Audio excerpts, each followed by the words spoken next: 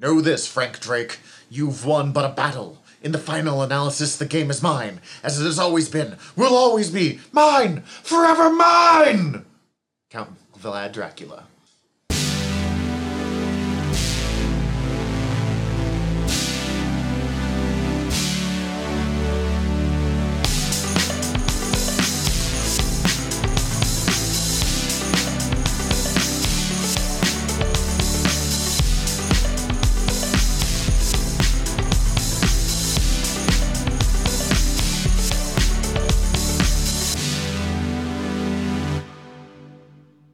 Aloha, bienvenidos, and welcome to Noob Island, a place for nerdy fun, friendships, and learning. I'm Professor T. And I'm Professor Z. Much like the starting zone of many video games, the goal of our island resort is to teach visiting noobs about geeky subjects. But away from the stress of having to worry about sweaty tryhards, griefers, know-it-alls, or neckbeards, we like to think of it as learning in luxury. Noob? Yes, Professor? Tell the rest of the class your name, how you got here today. I think it's a car.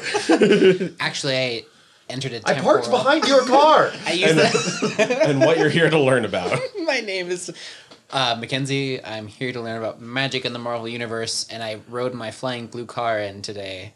All right, I'll roll with it. Well, I Professor Z, does it fly? Technically, it was parked by the time I got here. That's all I can say for sure.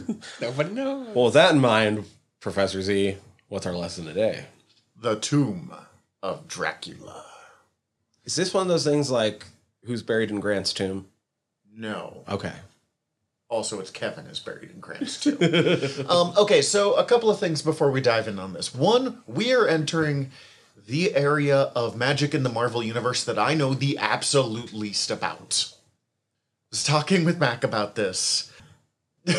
Well, it's weird because this is the section that I probably know the most about the folklore origins of all the different monsters we were going to talk about this. Mac was like, "Oh, is this Tyler's area?" And I'm like, "No." Yes, but no. Kind of, but no. But kind of, Yeah. but no. But it's also a really interesting period, so I'm actually really excited about it, but I'm really stressed about it at the same time. Like, some of, Hell was not really my forte, but we had a couple of X-Men characters, so I knew some bits, and I love Damon Hellstrom, Son of Satan, as we've covered ad nauseum, and will cover much more in coming episodes. I love how it's like a Tribe Called Quest, and you have to say the whole thing. It has to be. I just say Damon Hellstrom and it feels wrong. Like, in my mind, I'm like, Son of Satan. It's kind of like how I can say Blade, but I'm still going the Vampire Hunter in my brain. Just going to go with Blade a lot next week, or next time. But, along with this, I have rescheduled how we're doing the vampire section probably 8 or 9 times. Because it was originally just going to be an episode, and then it was going to be 2 episodes of, like, Blade and Dracula, and then 3, and then it's jumped. There will be at least 4 vampire episodes. There might be 5, we will find out, not counting the movies. And we still have not decided how we're going to handle the movies. It'll probably be Morbin time, but... It's Morbin time. Oh, I didn't even think of... Oh, God. It might be 6 episodes of vampires. Because I forgot about that living little... Wow. I'm not a big Morbius fan. That's fine. We're going to try to win myself over for that one. Because that is one thing that I do with each of these. Is like, all right, let's find stuff I like about the character. Now, what we're covering today, usually we cover a single specific character. Doctor Strange, Damon Hellstrom, Son of Satan... Magic. And her magic. I was going to say, the person, not the concept. With the Y. But as I was looking into this, a lot of these characters were going to get skipped over because Tomb of Dracula was a team book, basically. A cast ensemble. And most of them don't have big histories outside of this book, but they are so important to vampires existing in Marvel that I had to cover this book. Also, it's just a really important Marvel book in its own right. It is... Artist Gene Colan drew all 70 issues of the book. That's incredibly rare. Marv Wolfman wrote... He joined on issue 7, and he wrote through issue 70. Wow. Anchor Tom Palmer only didn't ink like maybe 4 issues of the book in total. This is the level of a creative team staying for literally 90% of a 70-issue run is, in the history of comics, extremely rare. Also, Tom Palmer died a month ago as of the date of this recording. Wow. Which I found out, admittedly, today when I was looking up. Like, oh, what's he stuff. I up was like, to? oh, Tom Oh. Palmer. Oh. He took the forever sleep. We lost a lot of really cool comic creators this year, so he kind of got lost in the shuffle, and that's, yeah, anyways. This is not going to be my favorite episode looking back, and I feel weird, like, popping in being like, this episode's gonna suck, because that's not what I'm saying. But there was a whole lot of back and forth of how do I want to cover this. And at one point I was just gonna go like, because, Blade, we will not be covering. He gets his own episode next thing. And Marv Wolfman, who was writing the book, was really quickly like, Blade's going to overshadow all of these characters. I can't put him in... Like, I have to use him extremely sparingly, or we will not give a crap about the other 5. Mm-hmm. And that's extremely true. That's so true. Well, I mean, it's like Dracula. The classic Bram Stoker's Dracula. It's a great book.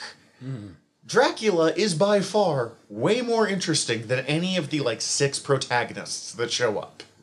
I would say other than Quincy Morris, but... The random cowboy who appears for no reason and is just part of the story halfway through, in my opinion, because Bram Stoker ran into a wall, so he just tossed in a cowboy to see what would happen. I don't have proof of that, but that's my theory. It worked. Also, the character that 90% of adaptations leave out. Yeah, Which because is it's sad. a random cowboy, and I'm not With a big-ass joking. Bowie knife. He's got the hat. He knows what he's doing. But, Dracula is more interesting than most of the characters, and that kind of suffers, this book kind of suffers in that same respect. They're not bad characters, but Dracula, in all of his just being the worst, is more entertaining than what any of the heroes are doing. I agree. Also, the thing to think about especially with Tomb of Dracula, but this is true of a lot of the horror stuff, is the 2 important aspects of, and we don't usually go into the behind the scenes stuff too much, but the 2 important aspects of the books when they came out. 1, this came out at the beginning of the Satanic Panic and the rise of 70s horror movies. Ooh. The Exorcist wasn't out yet, because I remember the group editor talking about taking all of the horror writers and going to watch The Exorcist together. But that was, this was a golden age of horror movies from what I understand. 2, comics had just started to loosen up the Comics Code Authority, which was a big running comic code, or comics ruling that said what you could and could not discuss after a panic about 20 years before. The comics were corrupting the youth of America. They were straight up trying to connect them to mass murderers. Mm-hmm. So this was a kind of interesting thing. And then I guess 3, I said 2, but 3. This series was originally not supposed to be a part of the wider Marvel Universe. It was supposed to be a standalone story until they realized, literally, they would get a sales boost if they crossed them over with Spider-Man. The Spider-Man sales boost was too much to ignore. Which is fair. I get it. Mm-hmm. But so suddenly it became part of the wider Marvel U, and I'm not sure it should have been. As much as I love Blade, as much as I love Dracula, it sits a little funny as a result. Because this book is a sequel to Bram Stoker's Dracula. Right. I mean, to really go with, the first character we're going to cover here is Quincy Harker. Not Quincy, what's his name that we mentioned before. Morris. But, yes. I will say several of these characters, because I'm going to be going through a rough history of each of these characters. 1 or 2 of these characters, I basically have, here's where they appeared, here's where they beefed it. Really sorry. I do highly recommend you read this run, though. It is, 1, buck wild, and 2, extremely good. On that note, we are going to start with, if Quincy Morris is the one character who's as good or better than Dracula in the original Dracula, Quincy Harker is the one character that I desperately want so much more of. Because my reading of him is he's like if you combined Van Helsing with Professor X with Inspector Gadget. That's not far off. I mean, you've only seen him in flashbacks from what we read later. Which, we'll get to that later on. I picked a very weird thing to read, but we'll discuss that in the second half. So, Quincy Harker is the son of Jonathan and Mina Harker, who are two major characters from the original Dracula novel. Now, in the original novel, Dracula is killed at the end of it. In this version, he's not permanently killed. A thing to note about vampires. 1, this is the Marvel Universe. People die every other week and come back. It's just What happens? the norm. 2, vampires die every week and come back anyway, so they really can't go longer than about 35 seconds without Dracula returning. So just keep that in mind. Also, the novel Dracula exists in this world.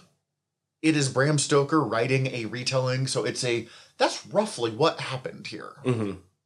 So Quincy Harker is the son of Jonathan and Mina Harker. He is also the apprentice of Abraham Van Helsing, the original Van Helsing from the comics. Right. Not comics, the book. The book. Admittedly, when I think of Van Helsing, I think of Hugh Jackman from that admittedly not very good 90s movie. That was fun. Early 2000s, whatever it was, movie. And then be like, right, he's supposed to just be like an old dude. A scholar. So he's not, in the book, he's not explicitly described as being old. Oh, okay. He's just like... Every adaptation treats him as this weird old man. It's more just that, like, he's a learned professor. Mm-hmm. And, like, he's friends with Seward, who is slightly older than the rest of them, but not by much, considering he's also trying to get with Lucy. Yeah. That book's weird. I actually really want to reread it. I haven't read it in years after reading these, but is what it is. Okay, so he's also named after Quincy Morris. Really just tying every member of the original Dracula story into one legacy character here. He did not originally intend to be a vampire hunter, except Dracula came back and killed his parents. Oops. They don't get a wildly happy story here. Harker starts developing an entire organization of agents, like an unofficial Agents of S.H.I.E.L.D. kind of setup of like, all right, I've got this person in Calcutta and this person here hunting down vampires, and really quickly sets himself up as probably Dracula's biggest foe. At least the biggest foe of the era, if not of all time. Mm-hmm. And is really quickly becoming a madman. He does, however, marry madman in like fun vampire hunter way, not like raving, I mean, a bit of a raving, but like fun raving lunatic kind of way. He's cute. He marries a young woman named Elizabeth, which immediately draws Dracula's ire because he's really tired of being hunted by Quincy's various minions. Dracula attacks them at the Royal Opera, kidnapping Elizabeth and throwing Harker off of the balcony, where his legs are permanently rendered useless. I don't know if he breaks his back or whatever. He's, from this point on, stuck in a wheelchair. Also, at some point, I don't understand how this works, but at some point, his extended experience battling vampires weakens his eyes to the point that he has to wear tinted glasses at all times. Is it just because he's in the dark all the time? That's the only thing. I could find no explanation of this sentence. I mean, just that's what... Let me put it this. I relate, considering I tend to go with, like, super dark tint sunglasses because I try to do my best to live in a cave, despite being on the second floor, but... Yeah, no. But, like, literally all I can think of is, like, I'm usually up at night, so I don't know what to do during the day, but he's always in his wheelchair wearing dark-tinted sunglasses, or dark-tinted glasses. As mentioned, Dracula had abducted Elizabeth, who's found 2 days later with her body half drained of blood. It takes up to 4 months of continual blood transfusions to bring Elizabeth back to good physical health, but mentally, she never really returns. This woman is traumatized. Also, fair warning, not a single woman will have a good end in any of this episode. True. Actually, you know what? No one has a good end in any of these episodes. It's just, the women do have it worse. They have a daughter named Edith. However, when Edith is about 4 years old, Elizabeth wakes up from a nightmare about Dracula, runs into the kitchen, and stabs herself to death, no longer able to deal with the trauma. Oh. Harker is not having a great time. Around this time, he ends up basically adopting Rachel Van Helsing, Von Helsing, the granddaughter of his mentor, Abraham Von Helsing, and begins training her as his vampire apprentice. We will cover her more later, but she is really not a happy story and a trauma baby about as big as his wife's. Shocker. During this time, because he can't blade fight it. He can't, run up and punch Dracula in the face. So he basically sets himself up as a mobile vampire trap. His wheelchair is loaded with anti-vampire weapons, which is part of the reason why I want so much more with him. On Rachel's 16th birthday, Harker holds a party for her, and Dracula hypnotizes and kidnaps her during the party. I don't know if he was just invited or if he snuck up, if he waited for her sweet 16. He's like... Dracula really is possibly the worst person we have ever covered on this show. He's pretty bad. Yeah, he's pretty bad. Harker He's almost hilariously bad, to be honest. Oh, no, really. I love... we'll talk about it more in the Dracula episode, but I need Dracula to be wearing the old school Victorian garb. The frilly chest and cuffs. Like, there's times he's in armor and stuff, and it looks cool, but I want him to look like Peter Cushing is playing him.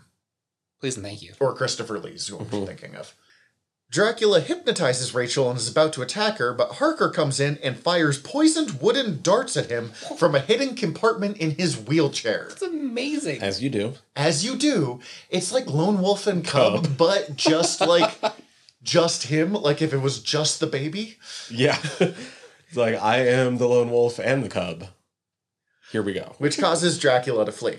Now, for unknown reasons, over time, Harker's organization dwindles from what's implied originally to be a significantly larger one to, at one point, just 2 agents.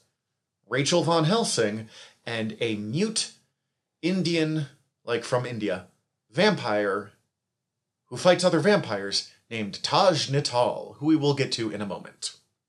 During this time, they meet Frank Drake, a descendant of Dracula, who blames himself for Dracula coming back to life, but is actually not remotely his fault, which we will come to in a few minutes. I want to say that in Blade Trinity, that's just the alias that Dracula chooses to go by once he's in the modern day. Frank Drake. Yeah. When he's being played by Heatwave from Legends of Tomorrow. Yeah.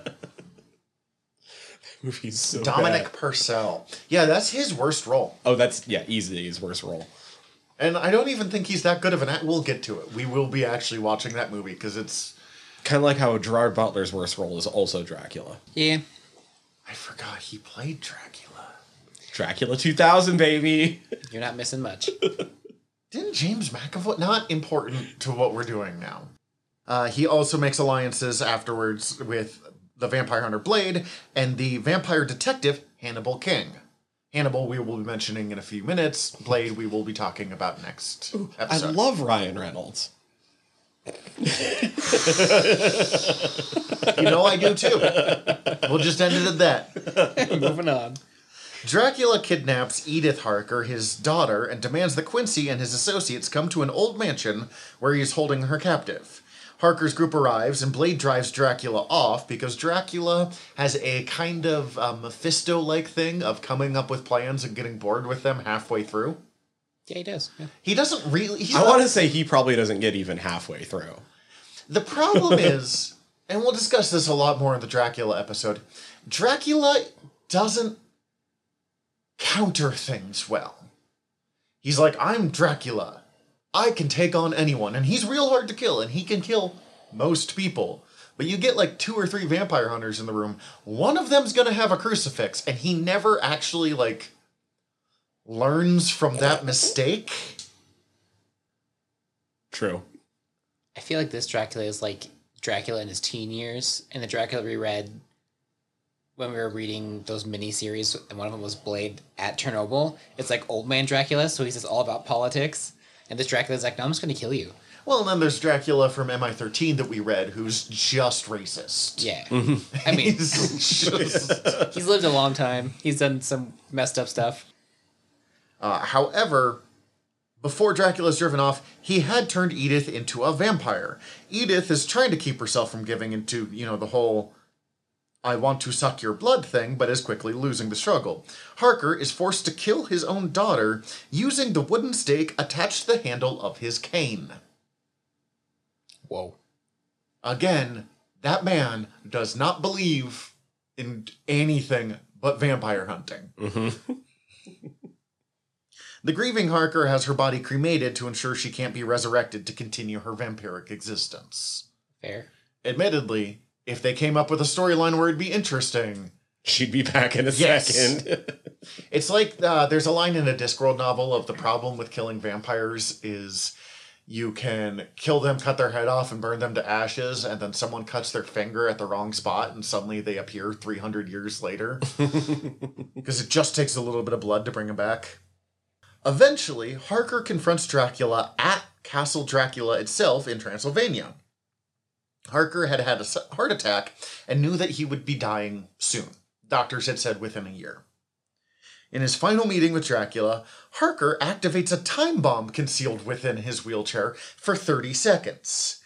He then rises from the wheelchair, despite the intense pain in his legs, meaning that shouldn't theoretically be possible, and stabs Dracula with a silver stake. The internet just describes a silver stake, but from what we see in the Tomb of Dracula miniseries we read, he straight up just grabs one of the wheel spokes of his chair, which he apparently makes sure are all silver, in case someone ever gets close enough to his wheel. Man, you must have to replace those a lot. Silver is not a strong metal. Also expensive. Dude, I'm not sure that that's a major concern for Harker at this point. But just rips off that, falls on Dracula, or possibly stumbles, leaps at him, and stabs Dracula in the heart. He tries to cut off Dracula's head to make sure that he can never be resurrected, because apparently that's another way that works. But the whole 30-second time bomb he just set off works against him and blows him up before he can finish the job. Wow. Just buries Dracula in rubble. Mm-hmm. Now, Dracula does stay dead for a while. In some versions, it's even for the next 10 years, but it's a whole thing. Really, for most vampire hunters facing Dracula in Marvel, it is not a permanent solution kind of thing. It is a stopping you until the next time. It's very much like taking on a Hell Lord. It's like Castlevania. Mm-hmm. Like, how many generations of Belmonts have killed Dracula now? All of them. That's why they exist. So we're going to jump forward to his first two assistants and the ones that we actually have the least information on. First, Rachel Von Helsing. Mostly angry, scary blonde lady. Like, not to limit her too much, but that's mostly what she is. So, Rachel Von Helsing's parents are killed by Vlad Dracula, and she's given a permanent, hardcore scar across her forehead at a young age. She's since raised by Quincy Harker, who teaches her to hunt and kill vampires, and her life is largely defined by her urge to stab Dracula with every single thing she can get her hands on. Silver or not, she just wants to stab him a bunch. So Lady Blade, except only against Dracula.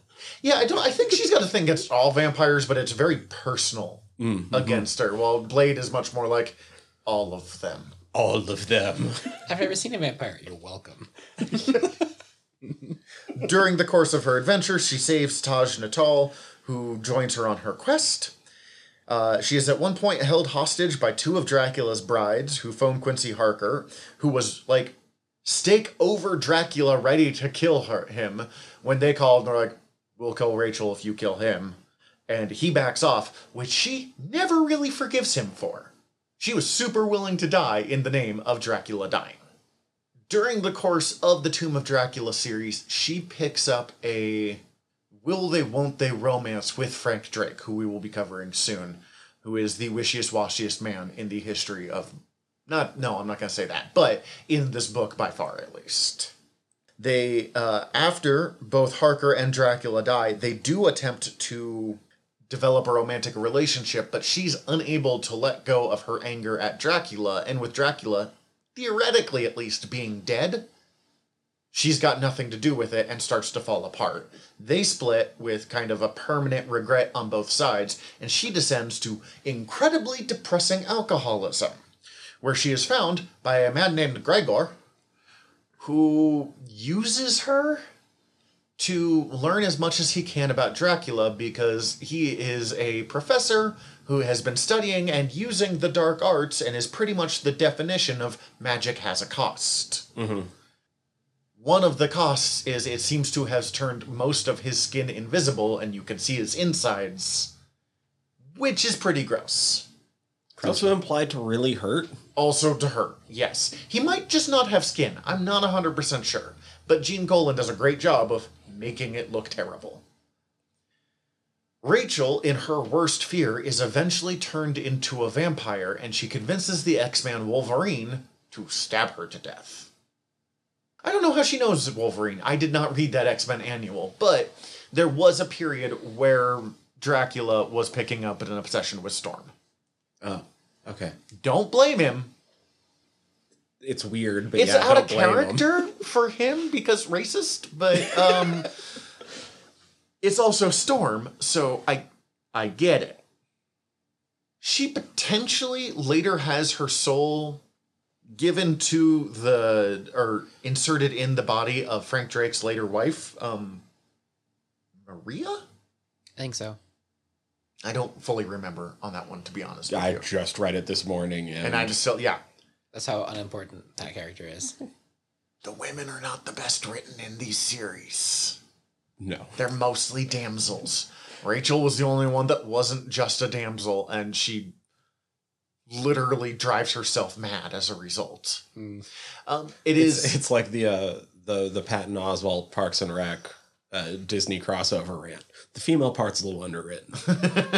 It is definitely implied that her soul is brought back, but it's never for certain. It could just be that she has been psychically manipulated. I don't know. We'll discuss that later on in the episode. Okay, Taj Natal, who, one, is the only character of color that we have in this, and two, is the character that will take the absolute least amount of time to discuss, so I do apologize for that. I promise to make up with it with the Blade episode. Taj Natal was a member of Quincy Harker's group of vampire hunters. He was attacked by Vlad Dracula, where he's turned into a vampire, but his throat is ripped out in the process, and he is a mute for the rest of the story. His wife is permanently crippled and stuck in a wheelchair, and his son is also turned into a vampire. They both hang out in India, stay home, while he starts following Rachel, who saved them. Kind of saved them. Two of them got turned into vampires, so I don't think the saving worked particularly well. 1 out of 3 is not bad. Okay. You know what? I'm going to say this. She gets half credit for one of them. That's not a passing grade. But it is a grade. He spends the next 5 years operating as an agent for Quincy. However, eventually his wife writes him a letter calling him back to Jaipur because the local villagers are scared of his son and want to kill him. He goes home, reconciles with his wife, but is unable to stop the mob of angry villagers from killing Adri. He then writes Rachel a letter quitting the book team. He will appear again later, but something to do with the original vampire Varnai, and he is killed by Hannibal Kang. I cannot sum up how much I hate that all I could really find on Taj is here he is, here he dies. But I mean, he was never a huge member of this book. Right. This brings us to Frank Drake, the titular character of this book. Or not the titular character of this book, but the audience surrogate character of this book. You keep saying Frank Drake, all I hear is meat. Oh, God, Blade is so mean to him. Drake exists as this combination of the world's most annoying character in these books, but also, like, anytime I stop He is the worst in the... anytime I stop and think about everything he actually goes through, I'm like, you know what? He's kind of handling it better than I would. Like, he just keeps having panic attacks. I have those and I just work at a grocery store. Like, so Frank Drake starts his life as a millionaire playboy. Although it is fun because if you read the first issue where they first talk about that, his millionaire playboy is like the literal barest definition. He has $1 million. Now, he does spend that in 3 So he's technically a millionaire, yes, but not which really. in 1970, whatever that this book first came out, that's a lot more money than it is in 2022. He does spend all of it in 3 years, which is still impressive now. Like, I'm not saying he's not an idiot rich kid. He's just, when they're like, yeah, rich playboy, I was like, okay. I have an estimate of what that means, and then realized how much the wealth gap has changed in the last 50 years. However, he squanders all of his inheritance until he has literally nothing except for an ancestral castle and his assets. It's Castle Dracula. That's going to be the big surprise. Bum, bum, bum. Dun, dun, dun. He travels there with his girlfriend or fiance. I'm not 100% clear on that. She's probably gonna die. Oh, yeah. She dies in issue 2. Does not last long. And his quote-unquote friend, Cliff, who is his girlfriend's ex-boyfriend. They also clearly hate each other. I do not know why Cliff is part of this, but he was just talking to Cliff about how he's all poor now except for owning this big freaking castle, and Cliff convinces him, oh, it's Dracula's castle? Not thinking vampires are real. We'll just go turn it into a museum. We'll, like, it's Dracula's castle. We'll sell it based off the namesake. And I guess Cliff is getting, like, half of this for some reason? What?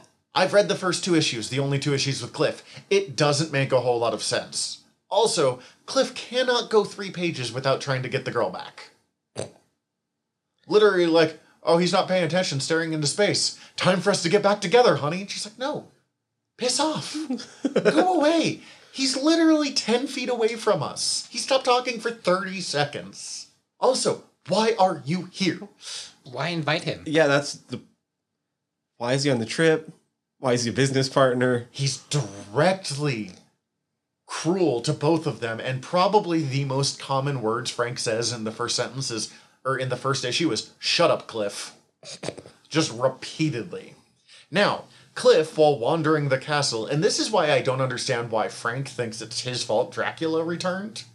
I guess because he's why Cliff was in this castle. Because he was the dum-dum that brought Cliff along. Cliff falls through the floor and finds Dracula's mausoleum and finds Dracula's corpse, the skeleton with the stake through his heart. And he's like, ho ho, this dude thought he was a vampire. Gives everyone as a vampire to make everyone scared of him. That's so clever. I'm going to take this stake out and stab Frank to death and make it look like an accident so my ex-girlfriend will come back to me. What a leap in logic.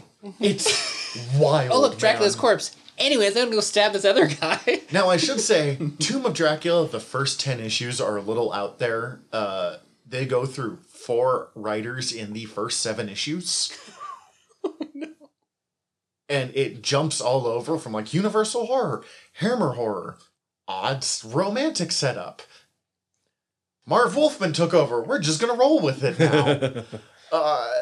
So some of the leaps of logic are very early 70s. Roy Thomas was writing this book, Leaps of Logic. I think the first issue was written by Stan Lee, Roy Thomas, and Gary Conway.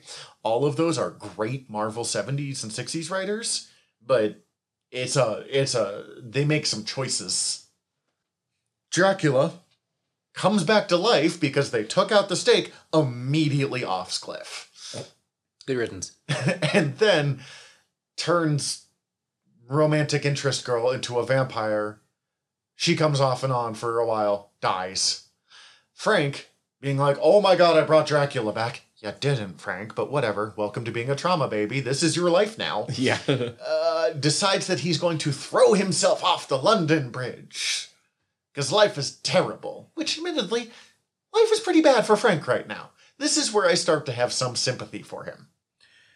But he is saved by Rachel Van Helsing and Taj Natal. They take him to Quincy Harker, who recruits him for reasons that no one quite understands. He does have some level of awareness of, like, Dracula's mind, what Dracula's up to. There is some kind of ancestral link, but it's not wildly helpful from what I can tell. It's just, well, you didn't die. Give it a shot. He's just kind. He's like Stu in What We Do in the Shadows. They're just like, well, We like him. we kind of like him, so we keep him around. Except no one likes Frank. We like to pick on him. Not even Frank likes Frank.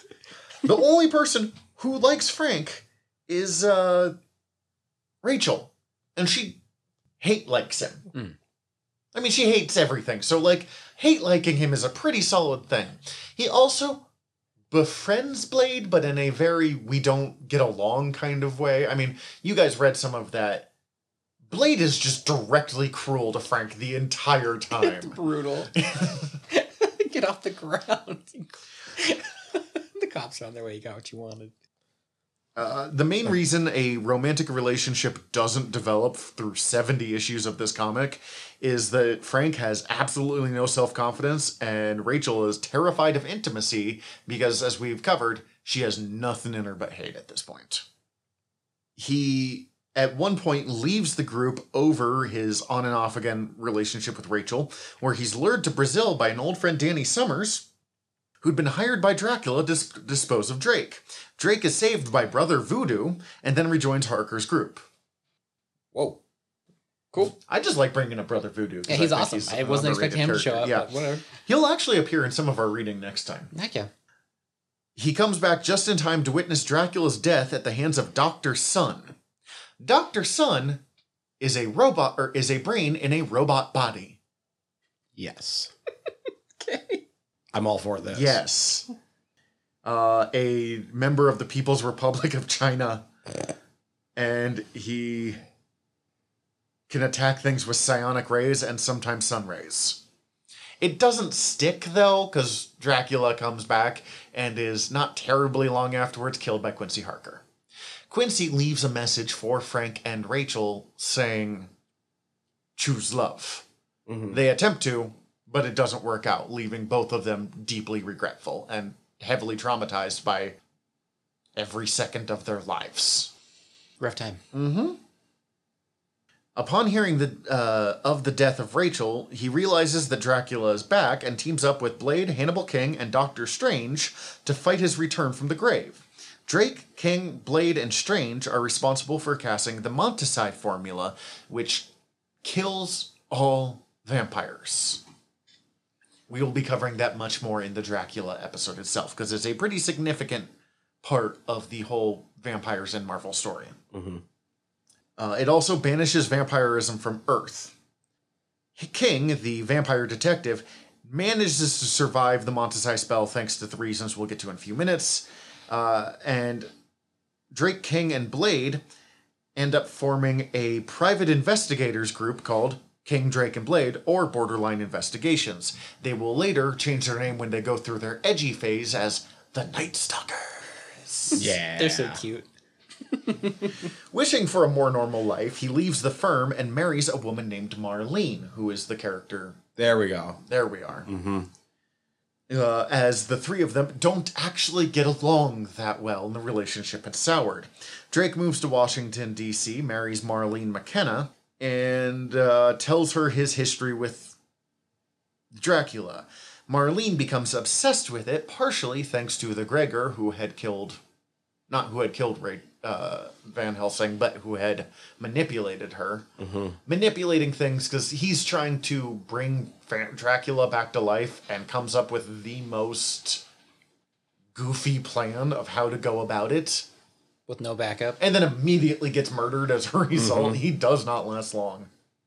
But Marlene comes under the power of Dracula, and possibly the soul of Rachel scars her face to closer resemble Dracula and starts referring to herself as Rachel. Mm. At the end of the story, after Dracula is killed again, she begins to return to health and her and Frank Drake disappear without telling anyone where they're going. This doesn't stick very long because she once again becomes ill for reasons unexplained. And Frank Drake is manipulated by Doctor Strange to meet up again with Hannibal King and Blade, forming the Night Stalkers. Because the Montasai spell is weakening and vampires are returning. For whatever reason, during this time, Drake begins wearing like an old school poofy shirt that he could only have gotten from like a Renaissance fair, and carrying a big fancy sci-fi gun that I believe has something to do with nanobots? Nanomachines. Nanomachines, that's right. We read this in Rise of the Night Suns, that he named Linda after Linda Blair from The Exorcist. None of that is explained in any place that I could find. Why he suddenly started dressing like that and acting like that. Did his hair just suddenly grow out overnight too to match the rest of that? I don't know, but yes, he definitely grows out a ponytail, but who didn't in the 90s?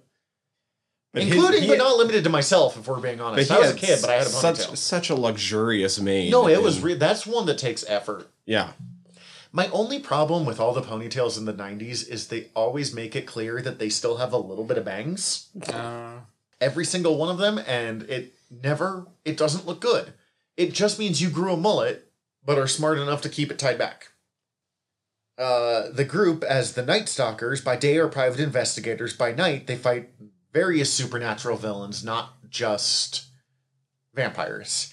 They get involved in several battles with the Midnight Suns and take on enemies such as the Lilin and the DOA, which is the Department of Occult Armaments, which is a Hydra-based monster group.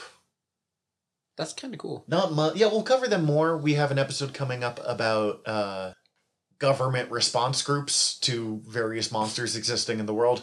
These guys are not government, obviously, because, they're part of the terrorist Hydra. organization Hydra, but it's the closest of where we're going to find time to deal with them. They are manipulated into attempting to attack Ghost Rider and Johnny Blaze, and kind of ally with Michael Morbius, but mostly, we've read Rise of the Midnight Suns. They all hate each other, and they're like, well, Ghost Rider's less evil than the other, so we'll work with them, but our whole thing is gotta kill all of them. They're also by far the only group that could actually get things done in that crossover. Oh, absolutely, yeah. Much better than the Darkhold Redeemers, who are like, that's bad. You're like, yes, it's a demon. Obviously. And they're eventually officially inducted into the ranks of the Order of the Midnight Suns, which is a whole big Midnight Suns thing. We might have to... The Midnight Suns is very complicated because it was not very well written, if we're being 100% honest. Frank is the only member that is not an official member because he's not supernatural. Well, to be an official member of the Order, you have to be supernatural. So he's just their hanger-on. He's like that first season of Super Friends where there's Wendy and Marvin for reasons that no one knows. Just there. Eventually, the Night Stalkers break up sometime after Blade goes insane thanks to the use of the Darkhold and becomes Switchblade, which we will cover much more next time. I'm very excited. It's not good. Oh, Switchblade. Why Switchblade? They also take on the Atlantean vampire Varney, who is the first vampire, during which time Drake overloads Linda, causing an explosion that was thought to destroy him and Varney, but they both arrive later. Blade will later meet up with King, who will inform him that Drake does survive, but was left horribly scarred and crippled in both body and mind, and is just a shell of his former self in an insane asylum ever since. Huh. What a way to go. Which is pretty much on track for everything we've been seeing for him so far. He couldn't even commit suicide. Again, his version of I'm becoming a tough guy is putting on a pirate floofy shirt. And blowing himself up, but not really. This brings us to our last character for today, Hannibal King, the vampire detective. That's not actually the byline. It is what I just can't help myself but refer to. So yeah, we all know Hannibal King from the movies. He's a wise-talking merc that gets caught up with the... Oh, yeah, never mind. He is Ryan Reynolds' prototype for the Deadpool prototype from Wolverine Origins that leads to the actual Deadpool movie. I legit, as soon as I saw that movie, I was like, oh, Ryan Reynolds would make a fantastic Deadpool. Yeah, no, that's great. That's perfect, yeah. That's a terrible Hannibal King. Hannibal King is nothing like this. No, it makes no sense whatsoever. I'm going to do a Hannibal King quote here because it's so over the top that it kind of perfectly encapsulates who Hannibal King is as a person, because he's very much the classic noir private eye. I'm a leg man, understand? And when I take in a pair of dark, slender stems resting in the doorway of this hovel I laughingly call an office, I take my sweet time before checking out the rest of what's staring at me. Literally, if you load up the official Marvel wiki page, their quote is about how much he likes a pair of gams. I just had flashbacks to like the Maltese Falcon, like the black and white detective shows. He's got hardcore hair. You could put him in a Harry Dresden story and he would fit perfectly. That could Better be than any other character. that could just be a substitute for Harry Dresden. From the first 3 books before Butcher actually learned how to write. Yeah. I mean, he writes better than I ever will, even in those early ones, but they're definite like, did you mean to write that line seriously? Like, okay, anyways. Hannibal King is born in Milwaukee, Wisconsin, which is also fun because it gives him a Wisconsin accent for everything he does. That's awesome. I mean, it doesn't bring that up, but if you think about it, like, not like that old school New York or Chicago accent, but just like full on Wisconsin. While working on a case in London, King is bitten by Deacon Frost, a vampire. Ba-ba-ba. Also much different than the movie. Yes, we will cover Deacon more next episode. Deacon will probably get his own little bit in the other vampires episode, much like Varney will as well. Mm-hmm. He awakens and realizes he's become a vampire. He's disgusted and horrified, and he vows to never feed on a human and instead purchases blood from blood banks to feed, which is an ongoing thing in vampire stories of the vampire who doesn't give in to that. But I have to just wonder about the first person that shows up to the blood bank and is like, if I give you $20, can you give me some blood? No, don't ask questions. Or even going for, it's not weird, I just want to drink it. Yeah. I'm gonna call the cops now. Right? I need You should this. leave. Sure, thanks for $20. Get the red water. King also decides to not use his powers in his line of work and relying only on his own natural skills he develops over the years. But he can now only work at nighttime, and it becomes one of his like biggest wishes in life to see a sunrise again. It's very... I'm not even going to say like stereotype vampires because this is old enough. It could be the origin of a lot of these vampire stereotypes. A woman named Adrienne Brown Walters enters his London office. God, that Wisconsin accent has to be even more fun when you're working in like old foggy London at night. She wants him to look into the murder of her husband, Fred Walters, who she believes was killed by an otherworldly beast. Mrs. Walters describes the case in detail, including the fact that she witnessed a man bite her husband across the throat before disappearing. King knows that Walters... That is detailed. Yeah. She knows who it is. I think he was killed by a beast. The whole, like, biting and tearing out his throat thing is a pretty good sign. Yeah. And he's like, that sounds like a vampire. Ask me how I know that. Would you like to know more? Pulls out blood pack with a straw. He goes to the Lucky Inn to ask questions, where the bartender invites King into the back, where he subsequently attacks him. Oh. King easily beats the man and discovers 2 small bite marks on the man's neck. The man not being a vampire himself, but being a thrall. Yeah. King begins to investigate Walter's employees. God, that looks Celtic. Wyandanch. Wyandanch.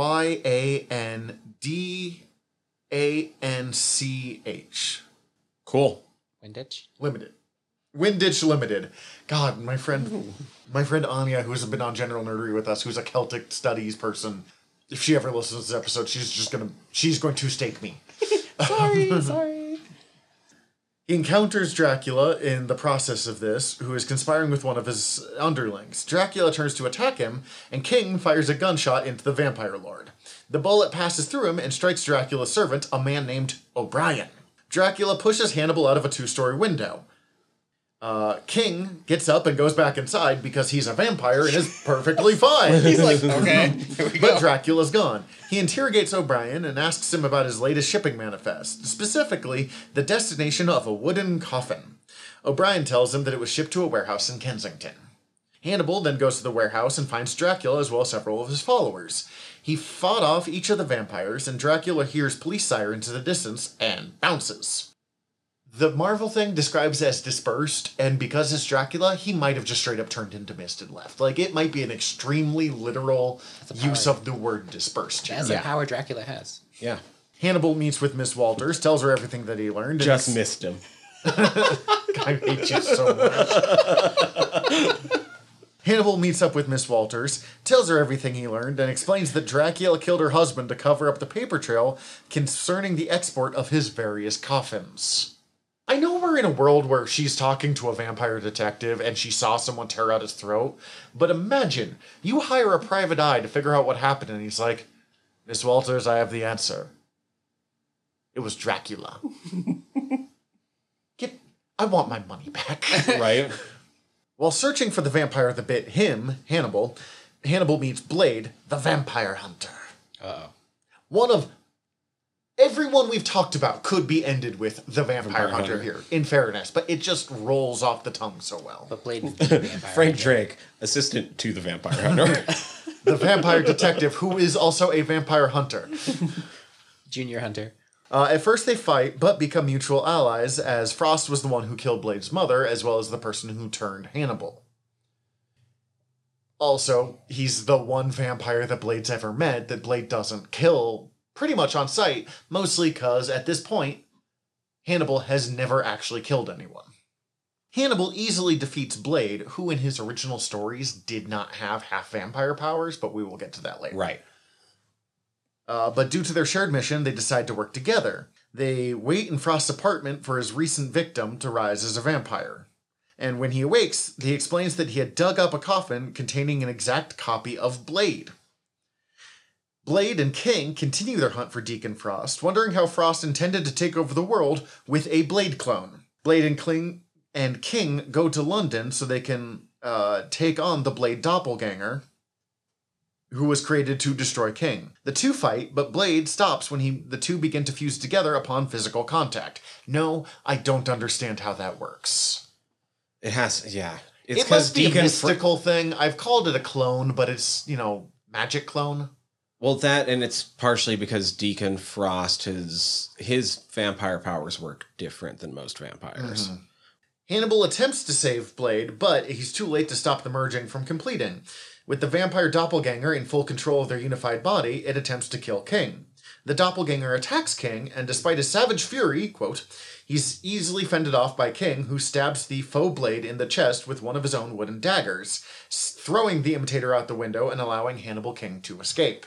Because again, Blade is still just a dude at this point, and Hannibal is a vampire. Also, there's a lot of windows. There's many windows in this story. You are not wrong. King is still fleeing from the vampire fake Blade when the fight crashes into Dracula's party. Deacon Frost is among the crowd and watches as his plan unfolds, going, "This is going great." Furious with Blade's interruption with the party, Dracula attacks and is shocked to find that the longtime vampire hunter is now a vampire himself. Blade appears to have the upper hand when he stabs Dracula in the back with one of his wooden daggers. However, Dracula doesn't really care, turns around, makes fun of Blade for being bad at his job compared to the real Blade, impales the vampire doppelganger in the chest with a stake, and kills him immediately. While investigating the murder at the hands of the Darkholders, who I did make fun of in our Darkholder episode for never doing anything useful, and they appear more than I gave them credit for, they still don't actually do anything useful. They're not good at their jobs. They're just... Darkholders. They're just more prevalent than I thought before. King contacts Doctor Strange. With the help of Strange, King discovers that the Darkhold contains a spell to destroy all vampires. Considering it is the source of vampirism, it had a counter too. And I guess no one paid attention to that for the past 30,000 years. Like, opening it's scary, man. I don't know. And They kept getting the you're wrong not wrong. Darkholds. Yeah, there's also been a lot of Darkholds. However, despite their attempts to cast the Montesai formula, it turns out that Dracula's also been resurrected. King, along with Blade, Frank Drake, visit Castle Mordo, the home of Baron Mordo, to retrieve the Darkhold. And if there's one person who we know cannot handle the Darkhold, it's probably Mordo. Oh, it's fine. That man is not good at anything he attempts to do. That's why it's fine. They battle Dracula and the Darkholders and use the book to cast the Montesai formula. The formula destroys all existing vampires, including Dracula, and prevents any new vampires from ever being created. King, however, is not destroyed because he's never taken blood from a living person. Strange still has to perform a complete blood transfusion for King to survive, though, because the whole vampire blood getting burned out of him thing. Yeah. The transfusion, however, returns him to a human. The three form Borderline Investigations, as mentioned, better known as the Night Stalkers. They fight the Darkholders multiple times and mostly operate as allies of Doctor Strange. They try to battle alone without the aid of the Sorcerer Supreme, and it doesn't go wildly great. King later accompanies the Defenders as one of their many rotating team members, where they stop the plans of someone named Minerva Bannister. Don't know who that is. Only so much time I have to look up every character mentioned in these. The agency discontinues after Drake left, and Blade's committed to a psychiatric hospital for the first of many times, following a battle with the temporary resurrected Dracula. Strange later arranges the release of Blade, really probably before he should be, and they come back together as the Night Stalkers. During this time, as the Montesai form weakens, his powers begin to return. He slowly starts becoming a vampire again. King teams up with the Punisher to battle a dangerous cult leader named Shiv. Working together, they're able to stop the cult from sacrificing any more people. The team battles various supernatural threats such as Stone Cold and Vic Slaughter, which I mostly named because I really just wanted to say those names out loud. No, that's fair. Yeah. They tangle with the DOA often, and they encounter the dreaded Short Circuit, which is not the little robot from the movie. Johnny Five isn't alive? No, he's just another Lilin. Mm. One of Lilith's kids. They're all various forgettable mystical enemies that we saw on our Midnight Suns episodes. And they team up with an alternate evil reality version of Hannibal King. Spock with a beard version of Hannibal King. That's actually bad because that Spock was not that evil, but still. Blade's desire to destroy supernatural enemies lead him into using the Darkhold and becoming Switchblade, as mentioned. King and the Night Stalkers eventually stop Blade, using another page of the Darkhold to restore things to normal. They work with the Darkhold Redeemers to battle Martine Bancroft and more Lilin. They fight Lilin all the frickin' time. And they battle a new threat called Bad Timing. His name is just Bad Timing. He's another Lilin. So just all the Lilin. It's just Lilin. Lilin. They end up battling Bloodstorm, who is a clone of Dracula, who does not really look like Dracula, but that is what it is. And it end up going up against Varney, the original vampire. During this time, they end up staking former ally, now vampiric, Taj Natal, who was working for Varney. Mm-hmm. I have to assume against his will. At the end of this story, Frank Drake blows himself up in Varney, and the Night Stalkers go their separate directions, as Blade leaves New York. In New Orleans, he teams up again with Blade when Mary Laval and Deacon Frost attempt to take over New Orleans, which leads to a story that we will be reading soon as Blade, Hannibal King, and Brother Voodoo working together. It just sounds fun. This is the point where it starts being he just appears random, like instead of ongoing series, it's like, he teams up there. And look, he here's teams Hannibal. up there. So look it's a at lot that. of like, this happens. Then this completely unrelated thing happens. And then this was going on over there, and it just so happened that Hannibal was buying donuts across the street and Right, decided to get involved. He later sets up a small shop in San Francisco where CIA agent Tajana Styles hires King to investigate the vampire Navarro, who was stealing biological weapons. King is captured by Navarro and forced to feed on a live human to prevent them from being turned into a vampire. So they were going to be turned into a vampire. He's forced to kill them to stop that from happening. Why he has to feed on them, I don't understand, to be honest with you. King and Tajana Styles eventually destroy Navarro, but Tajana was horribly injured. She begs King to make her a vampire in order to save her, and King gave in, taking his second human life. He's really quickly descending on the whole, I won't It's a slippery slope. do this. Also, he killed the first person to keep her from becoming a vampire, and he turns the second one into a vampire to keep her from dying. So over the course of this story, he makes some... Interesting decisions. Yes. Yeah. Yeah. I love this sentence that's coming up. Spider-Man goes undercover to Club Jugular in an investigation into the Zombie, a man named Simon Garth, who we'll be covering more later. While poorly attempting to pass as a goth, he runs into Hannibal King and Lilith Drake, the daughter of Dracula. Lilith and Hannibal fight each other while Pete changes into Spider-Man. As soon as he enters the fight, Lilith tosses him through a window. Hannibal fails to obtain the Amulet of Damballa from her, and Lilith escapes. Spider-Man and King decide to team up to track down Lilith. King tells him about the amulet and that the zombie was responsible for recent abductions. The Amulet of Damballa allows you to control the undead, so it's being used to control zombies. They track Lilith to her lair and resume the fight. Lilith wants to enslave King and turn her into his personal vampire general. King refuses the offer and succeeds in snatching the amulet. He then orders Zombie to attack Lilith, but Lilith breaks free and escapes because things are just going really bad for her. Just as the sun begins to rise in the sky, King has Zombie crated up and shipped to New Orleans. He travels ahead to confer with his client, Donna Garth, daughter of the once-human zombie, Simon Garth. King gives her the Amulet of Damballa. I'm sure we will pursue that farther on the zombie episode. King assists Blade in London, where the later confronts Draconis, a vampire impervious to all forms of exorcism. Huh. That sucks. Yeah, he's not nearly as exciting as I'd hope he'd be. Also, why doesn't he get exercised? Okay.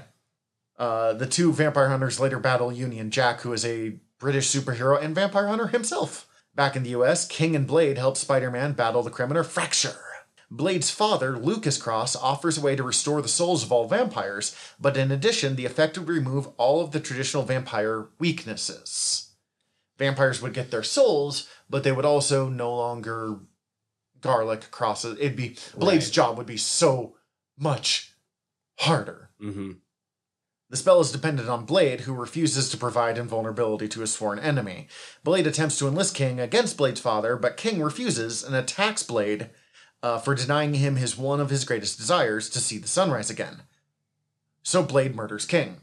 Now, in all of the earlier appearances, Blade is just wrecked anytime he tries to take on King, but as Blade has had power creep, King hasn't. So suddenly the sides are significantly shifted when it comes to power levels. Blade kills King, leaving behind only a smoking stain on the cobblestones. However, he's returned to life along with all other vampires that Blade had killed, and Blade decides to give him a potion that would stop him from needing to feast on blood instead of killing him again. We will cover more on that one next time on the Blade story. That's wild. Blade stories are wild, and a lot of these characters are like coming in on the Blade issues and then disappearing again, so hopefully some of these stories will make a little more sense once we get to that point. That is the very scattered, very, very scattered telling of the various characters from Tomb of Dracula. Woo! Yeah! Let's take a quick break, and then we will be discussing the Tomb of Dracula follow-up miniseries that we read, Day of Blood, Night of Redemption. Minute.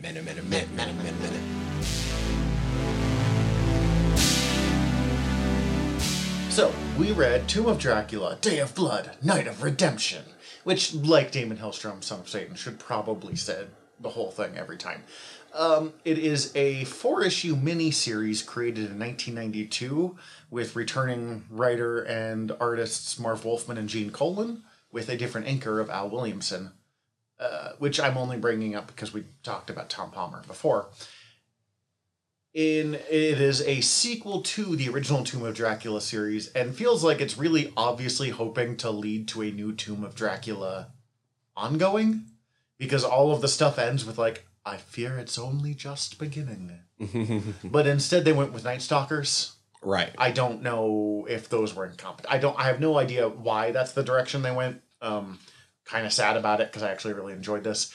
I did realize while reading it, especially with Mac here having never read of Tomb of Dracula, and I'm willing to bet never having heard of Tomb of Dracula before this podcast. Didn't know it existed. Exactly. But have you read Dracula? Yes. Okay. A lot. This was kind of the equivalent of having Mac watch the original prequel trilogy, entirely skipping the original Star Wars trilogy, and then showing him Force Awakens. Force Awakens is actually a really good comparison, considering that this 4-issue miniseries is kind of just a retelling of Dracula. Mm-hmm. But also, like, bringing back characters, Certain things are bringing in changed, new characters, seeing what happened to old characters that Marcus had never... I mean, Quincy Harker and Rachel, you figure out what happens to them in this, but I was kind of like, read this, it'll be fine. It is how I read comics growing up, though. Like, oh, we're releasing Tomb of Dracula miniseries. And I was like, hell yeah, that's supposed to be good. I'll read that. I've never read a page of Tomb of Dracula before this, but it'll be fine. It is something I find interesting growing up reading comics in the 90s and early 2000s versus people who read comics now and have this intrinsic need to start with issue 1. Where I'm like, I'll start with whatever I can get my hands on. Yeah, I guess there was a certain part of me that every time Frank started getting annoying, I just sort of was like, well, he is basically just being Jonathan Harker right now, so I'll deal with it. I didn't want to agree with Blade, because, like, Blade, you have to stop yelling at this man. Please. But also, like, I kind of agreed with Blade a lot. Yeah. Man, the scene where he's crying on the floor. He's crying on the floor. Blade's like, we don't have time for this. Just get up, man. Come on, just... Let's go, dude. You did this. We have to fix this. I might have laughed the most at this one compared to any of the other readings. It was wild. For a couple little things, like... We were talking earlier about how it was kind of cool how Quincy has, like, his wheelchair all, like, decked out for monster fighting and stuff. Mm-hmm. But after, like, watching Dracula just, like, get mad that his barest attempt at, like, doing anything doesn't work and literally ripping someone's face off, and then you get the panel of Quincy just, like, leaning forward in his wheelchair, just, like, poking a stick into his stomach. I got you. It looked so just like 90s. What's weird is we've read, okay, so you keep describing it as so 90s, and in ways it is, like him being like, what is this? And it's a CD-ROM, which really does bring me back to it being about 8 years old, really hardcore. Yeah. But you call it so 90s, but it was an artist that most of his big name stuff was in the 70s and 80s. And when I think of a comic as so 90s, I think of stuff like Rise of the Midnight Suns, where there's like random cyborg bits and stuff. I feel like this has all the same energy as Rise of the Midnight Suns. It just doesn't have the same fashion. That's fair. That's very fair. Honestly, I love... This is one of my favorite books that we've read because it's so over the top. I just sort of love the Dracula that just, like, walks around. Dracula in this is kind of like the stereotypical barbarian, where it's just like, I will attempt to make word didn't work, punch. I'll kill you. We just said you had to turn on the Turk signal. I don't even understand what that means. Murder. Dracula has no sympathy for anything that's going on here. Like, literally, he keeps being like, I just need to learn about this world. But instead, I'm going to go tear that man's face off. Thanks for resurrecting me. Let me poke your eyes out and rip your head off. Gene Colan's art style has gotten even more hectic and chaotic, but not in like a bad way. Mm-hmm. But just a very, Dracula almost immediately stops being the classic Hammer horror look and is just almost Nosferatu burns. Blade is in a weird middle transformation because he hasn't gone full like leather Wesley Snipes Blade. I should stop saying Wesley Snipes Blade because it actually happened slightly before Wesley Snipes. It was Spider-Man the Animated Series that really did it, but that's really like that 90s era that it sells into. But he's not old school Blade that has like green highlights and like an orange leather jacket, or it ranges heavily on the colorist between orange, brown, and red. But yeah, like that old school one. And so it's his old costume, but all black. I don't hate it, honestly. Like a Blade with the goggles kind of works for me instead of the shades that he's always wearing in the modern depictions. It is weird because, again, and we'll discuss this more next week, I am used to cool guy Blade. I'm used to Wesley Snipes Blade, and I do mean Wesley Snipes Blade in this case. Like, always quiet, tough guy. We saw him in some of the Avengers stuff that we've read where Blade had appeared in it.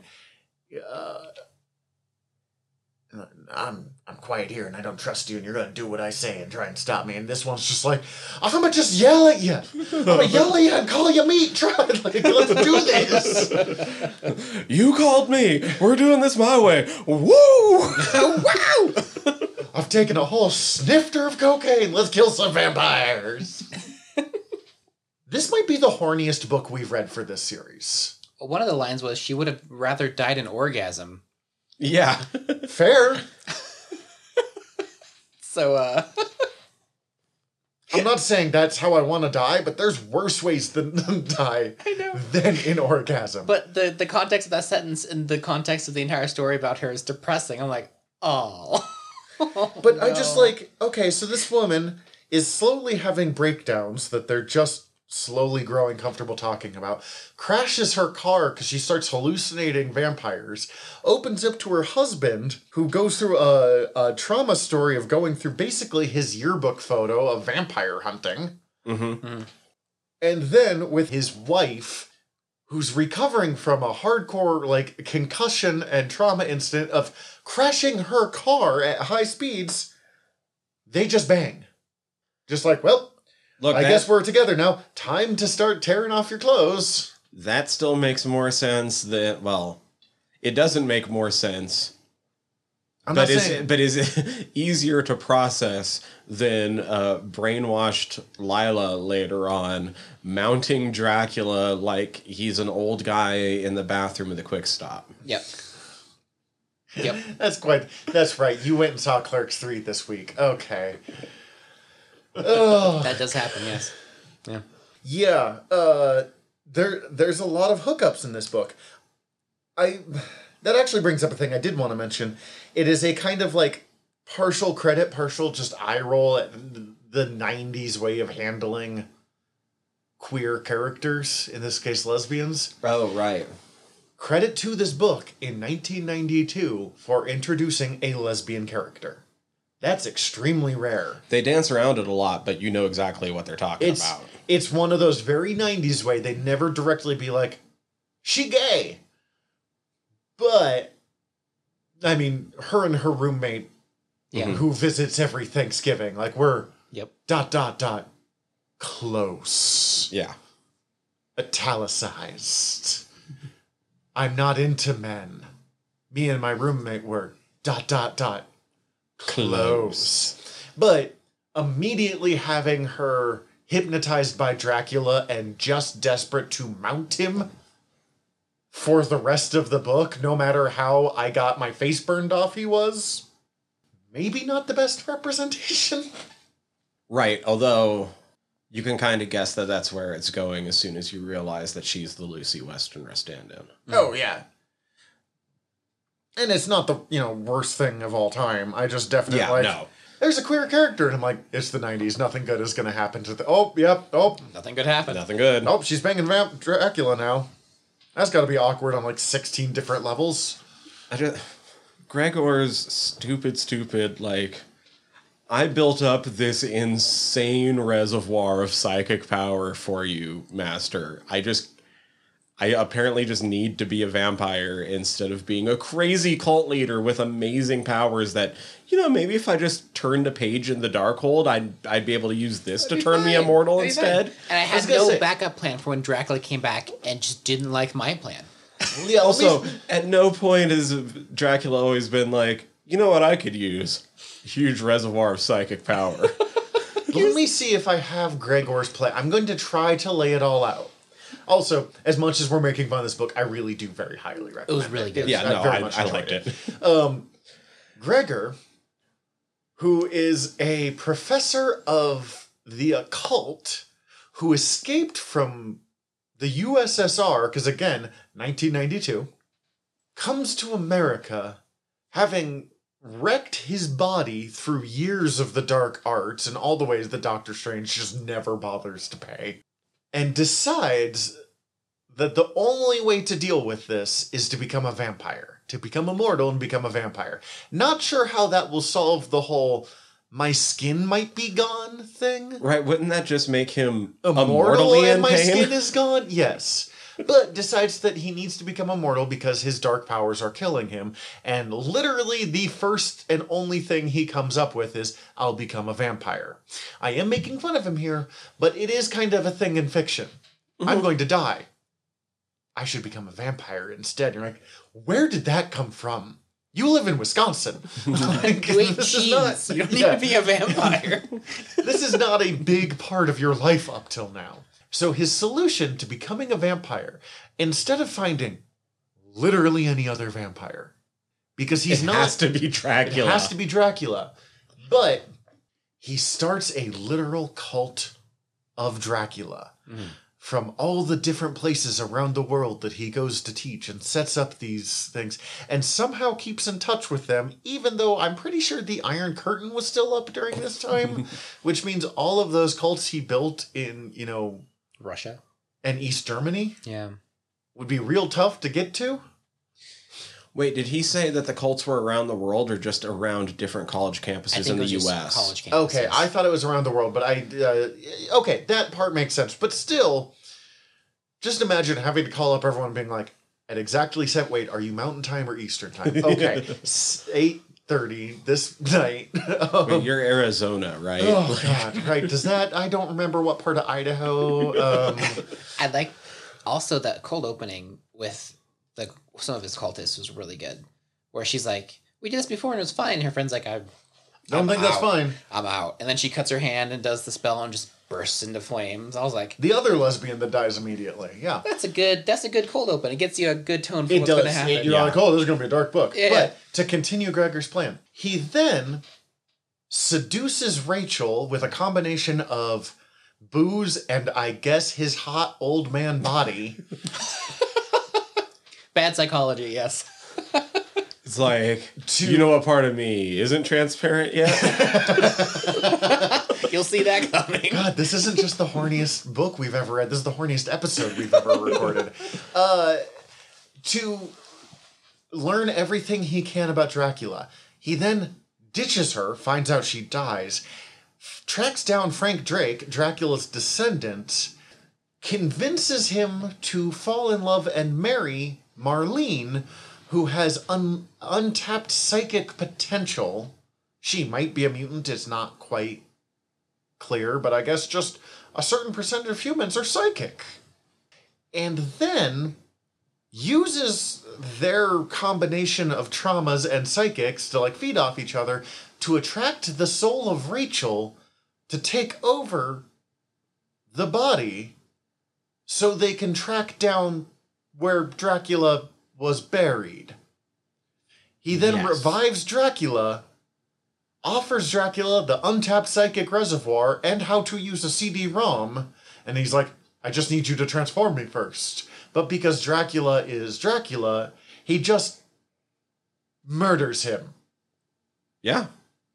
I guess he's the Renfield of this story, but like... He's the closest thing, yeah. If Renfield thought he was a supervillain?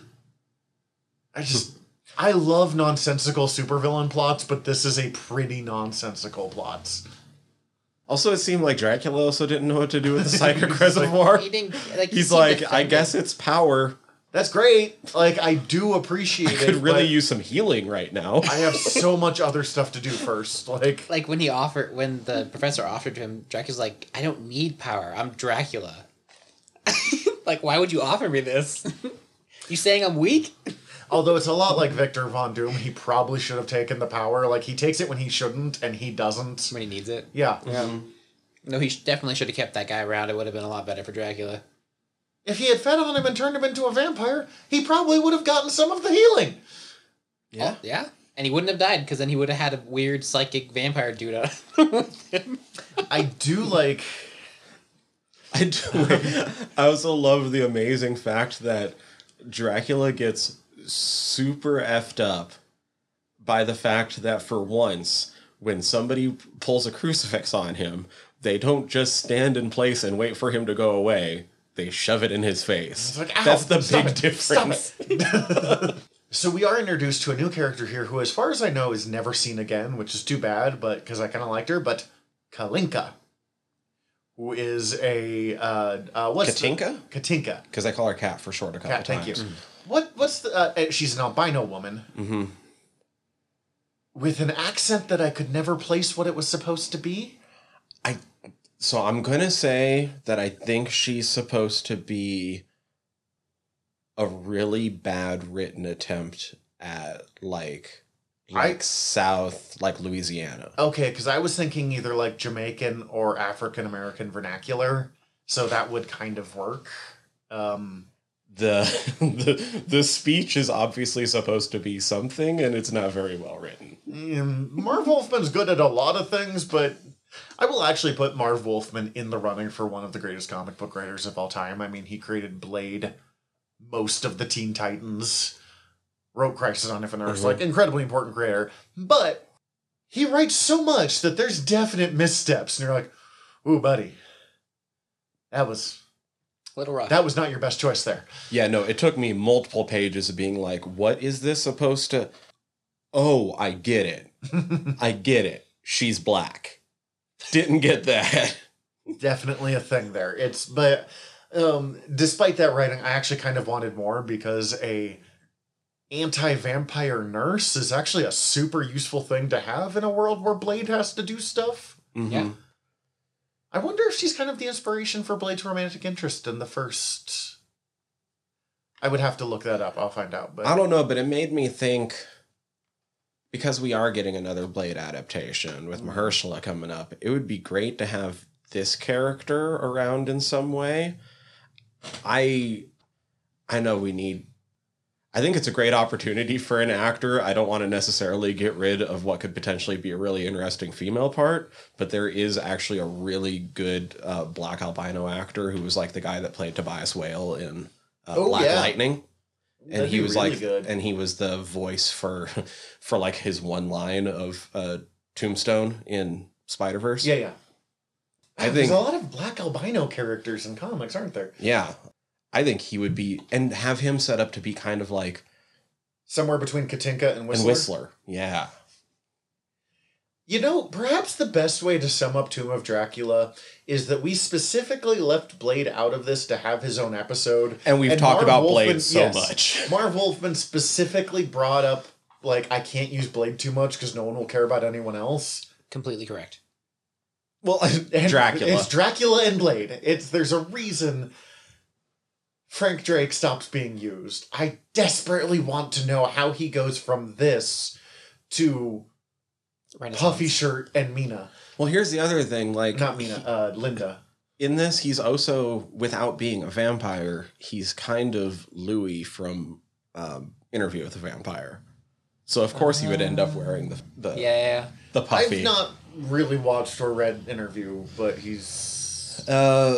Louis is, in the first one, he's the guy that sort of gets turned into a vampire by Lestat and then really has a hard time with it and is like trying to live like a clean life and stuff, where Lestat's kind of just a giant jerk to him the entire time, kind of like Blade's a jerk to Frank. But then as you get past the first book and into like the vampire Lestat and everything else, you basically find out that Louis is just the softest vampire to have ever been. I do like that literally the only people who are nice to Frank is Katinka. And I guess kind of his wife, but even then, she is at first, but when she gets possessed, she's pretty quick like, "You're weak. He's I'm like, "I Rachel know." and we can be together again, but you're weak." He's like, okay. I just, again, You're right. I keep wanting to be like, "Stop it. Get up. Focus up. Things are happening." Stop crying. But I have had panic attacks that put me on the floor before for significantly smaller reasons than possibly the spirit of my dead ex-girlfriend has possessed my wife and Dracula, my ancestor, is trying to murder me. Like, as That we was speak. one of the times, though, right? Yes. Yeah. We all have one. That time Cece got possessed by someone else Yeah. and Dracula attacked. You know how it goes. So it's one of those things of, it's relatable, but also, we got stuff to do right now. You literally called me and I'm here, so let's go. Why does he call him meat? Why does Blade call him meat? I don't know if that's a thing from the original series. I or think it's because he's... just useless. I think it's because he's useless and just legit normal human He's a hanging meat- out with He's a everybody. meat shield. I do like that Dracula showed up like, "You are the most useless descendant I've ever I had." regret that you exist. I had hardcore Lilith talking to Blackout vibes there. Just, The God, sun you're is bad bright. at this. Shut up, you're a Lilith. You know what? I will say this about literally no one else ever. Frank is more useless than Blackout. Yes. Frank Yeah. is more useless than And Blackout. Blackout is the man that has set both sides of his face on fire because he keeps trying to bite Ghost Rider. Yeah, But at no, least he's done 100%. something. Twice. He It's has, bad enough that he did it once because his face is on fire. and He he's at least angry has about robot jaws. it. Yeah. He at least attacked Ghost Rider. Instead of crying on so the does floor Frank about later Ghost on. Rider. I guess Frank's trauma response was like, "I have to become tough." I mean, I suppose that... I mean, look. The Darkstalkers did put Ghost Rider in their place in, like, an issue. Oh yeah, no, they wrecked it. He's puffy shirt aside that I will never stop making fun of. He's really cool in that issue. I just That issue. how we got from this to that is the part that I just like. Marvel's doing this thing right now where they're doing a bunch of miniseries back during popular eras. Like, oh, Peter David was a big writer. Let's have him write a Spider-Man story during the Black Suit era or whatever. It will never be made. But hire Marv Wolfman or Len Kaminsky or whoever the heck wrote Night Stalkers and just have the story of how Frank Drake's had his personal breakdown to It's like- become Cool Man Frank Drake. Like, just in between the end of this and the beginning of that, just Frank, like, hitting the gym, like, every day, letting his hair grow out, and, like... Have a moment of him, like, surviving a vampire fight, like, shirtless, all messed up, and, like, looking up and seeing, like, the Halloween store. He's like, yes. Have that moment where, like, they have in the movie where you see, like, looking in the reflection and, like, you see the face imposed over the reflection of the face imposed over the mannequin of whatever he's wearing and being like, "Yes, Father, I will become a poofy pirate man." "Where'd you get the gun, Frank?" "No idea, it just showed up. I was busy getting this awesome shirt. I cannot get over the shirt. I'm so sorry. It's not even from what we read this time." I think it's because it's like when you Google Frank Drake, it's the main image to pop up. Oh, yeah.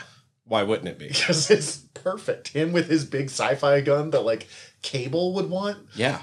That's perfect. Everything else about Frank Drake is not. It's why I love comic books so much. Hot take. Heatwave Frank Drake is better than Frank Drake. Ooh, buddy.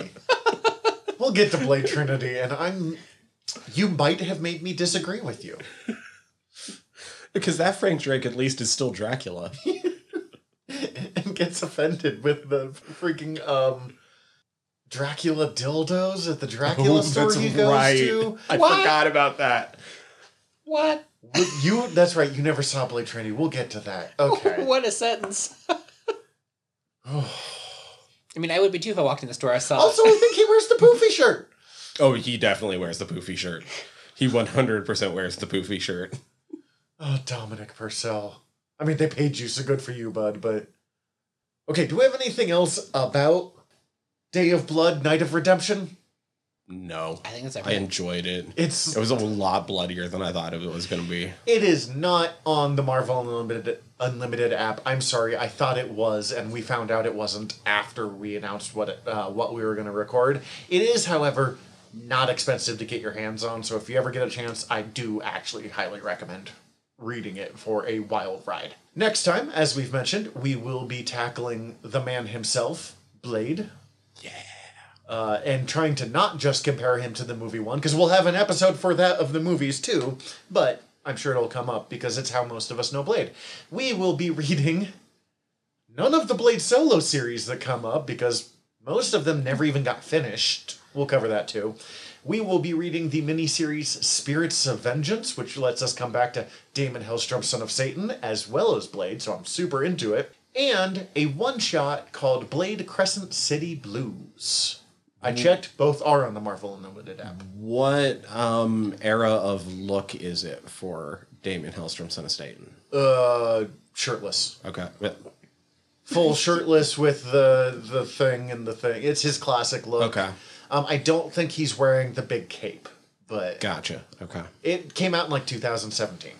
Cool. Well, that's all the time we have set aside for our lesson today. For those of you staying on the island, the quarterly game of cricket starts soon. For everyone else, we hope your cruise back to the wild world of nerdery is swift and safe and super fun. Bon voyage. Thank you for listening to this episode of Noob Island. If you like the show, please hit subscribe. Also, if you could rate and review us however you're listening to us right now, that would also be super helpful. As always, we are part of the Earworm Podcast Network and would greatly appreciate it if you could go check out all of our sister shows over at earworm.com. That's EARVVYRM.com. A big special thanks to Ian Ford for our theme song and music. We'll catch you next time.